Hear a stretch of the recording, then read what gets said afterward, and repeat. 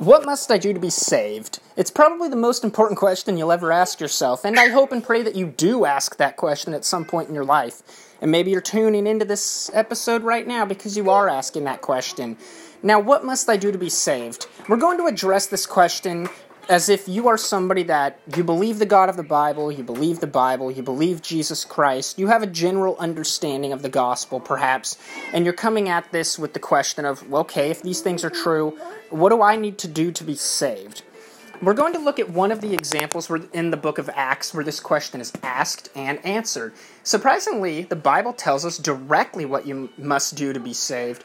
Different people and different religious groups under the term Christianity, that is, how man has ran away with it and remade it in their own image.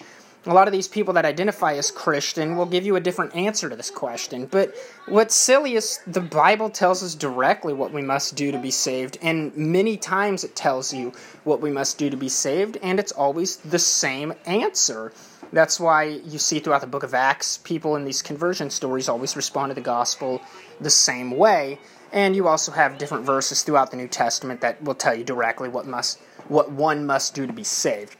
But we're going to look at Acts chapter 16, and we're going to start at verse 30 specifically. I recommend you go back and read the context. But to put it in a brief context, very rough, here is this guy asking the Apostle Paul what he must do to be saved.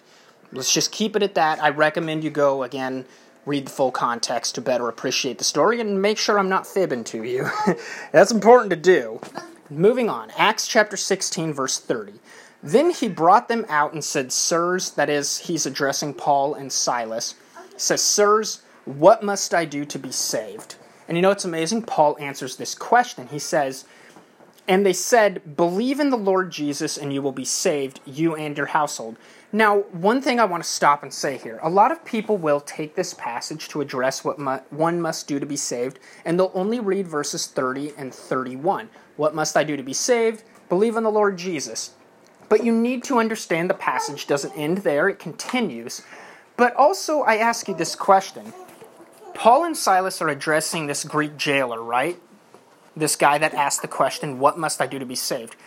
Now, he was told to believe in the Lord Jesus. Do you suppose this Greek jailer, or Roman jailer, I should say, pardon me, do you think he even knows anything about Jesus at this point? I mean, he knows Paul and Silas were thrown in prison because they were preaching this name of Jesus. He had heard them singing songs praising God in their jail cell, but this jailer probably knows nothing about Jesus or the gospel.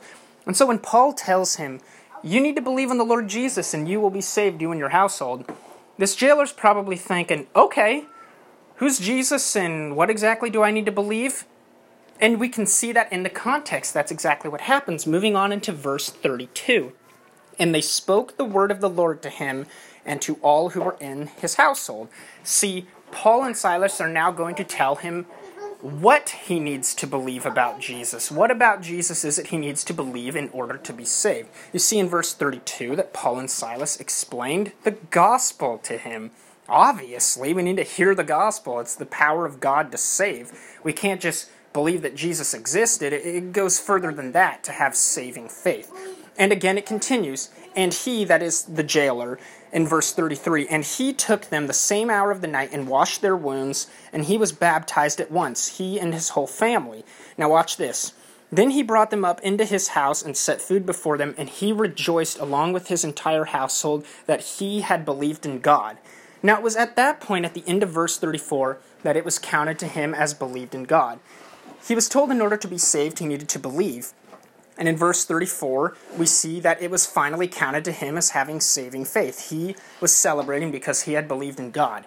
Now, what happened between verses 31 and 34? 31, he was told to believe in Jesus, right? And in 34, we see that he did. What happened in between? Well, we see in 32, he heard the gospel, and then he was baptized. He responded to the gospel. He had faith and he took action. He believed the gospel and he responded in the way the gospel deems necessary in order to be saved. Now, what do I mean by this? Well, it perfectly fits in with the Great Commission of Mark chapter 16, verse 16, when it says, "Believe and be baptized and you will be saved." See, We see that right here in this passage of Acts 16, verses 30 through 34, where this man believed the gospel, and he was baptized, and thus he was saved. And his whole family responded too, which is all the merrier, of course. That's why it's important for men to respond to the gospel too, because we're supposed to be the spiritual leaders of our home, though we often neglect that duty.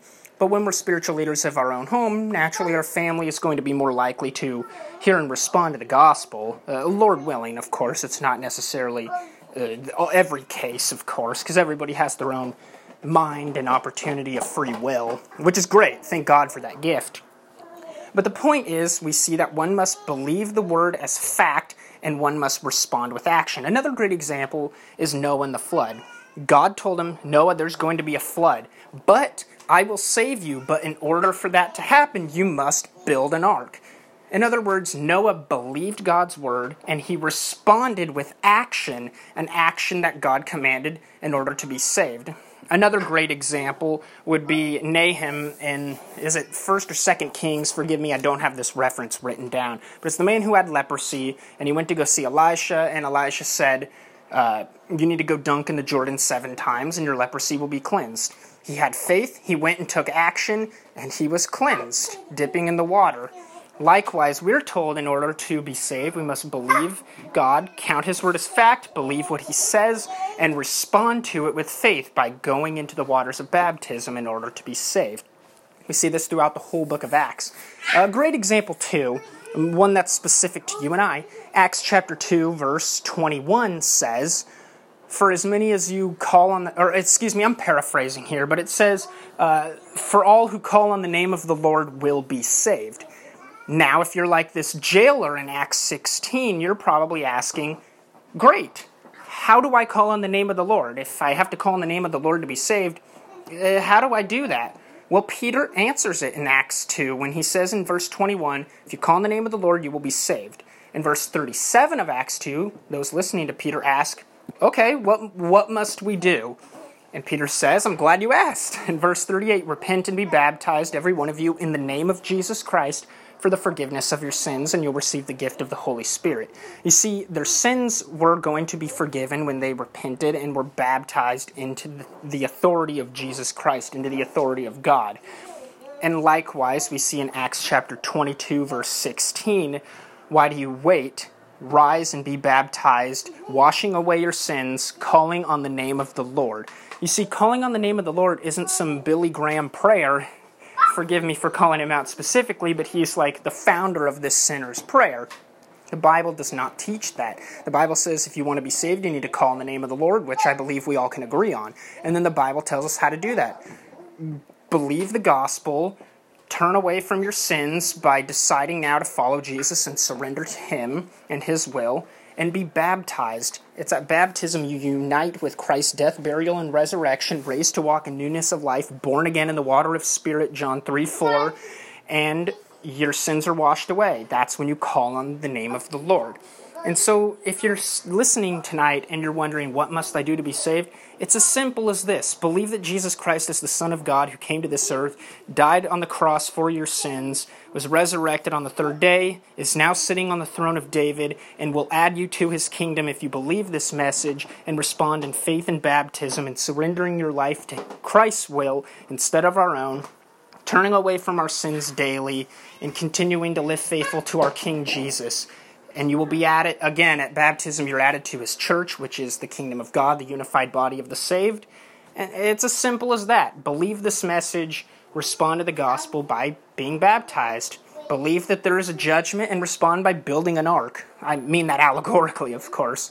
You don't need to go build an ark tonight.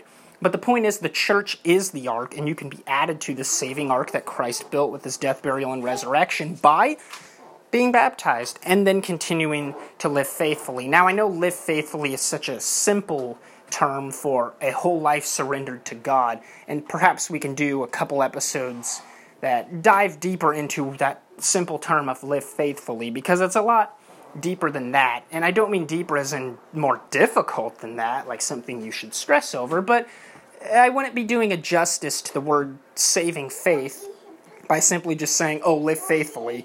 Well, what does that mean? Do I just go to church now? Or, what does that mean? And that's a great question, too, because 1 John chapter 1, verse 7 says we need to continue to walk in the light as Christ is in the light, and his blood will continue to cleanse us of all sins. In other words, we need to live faithfully.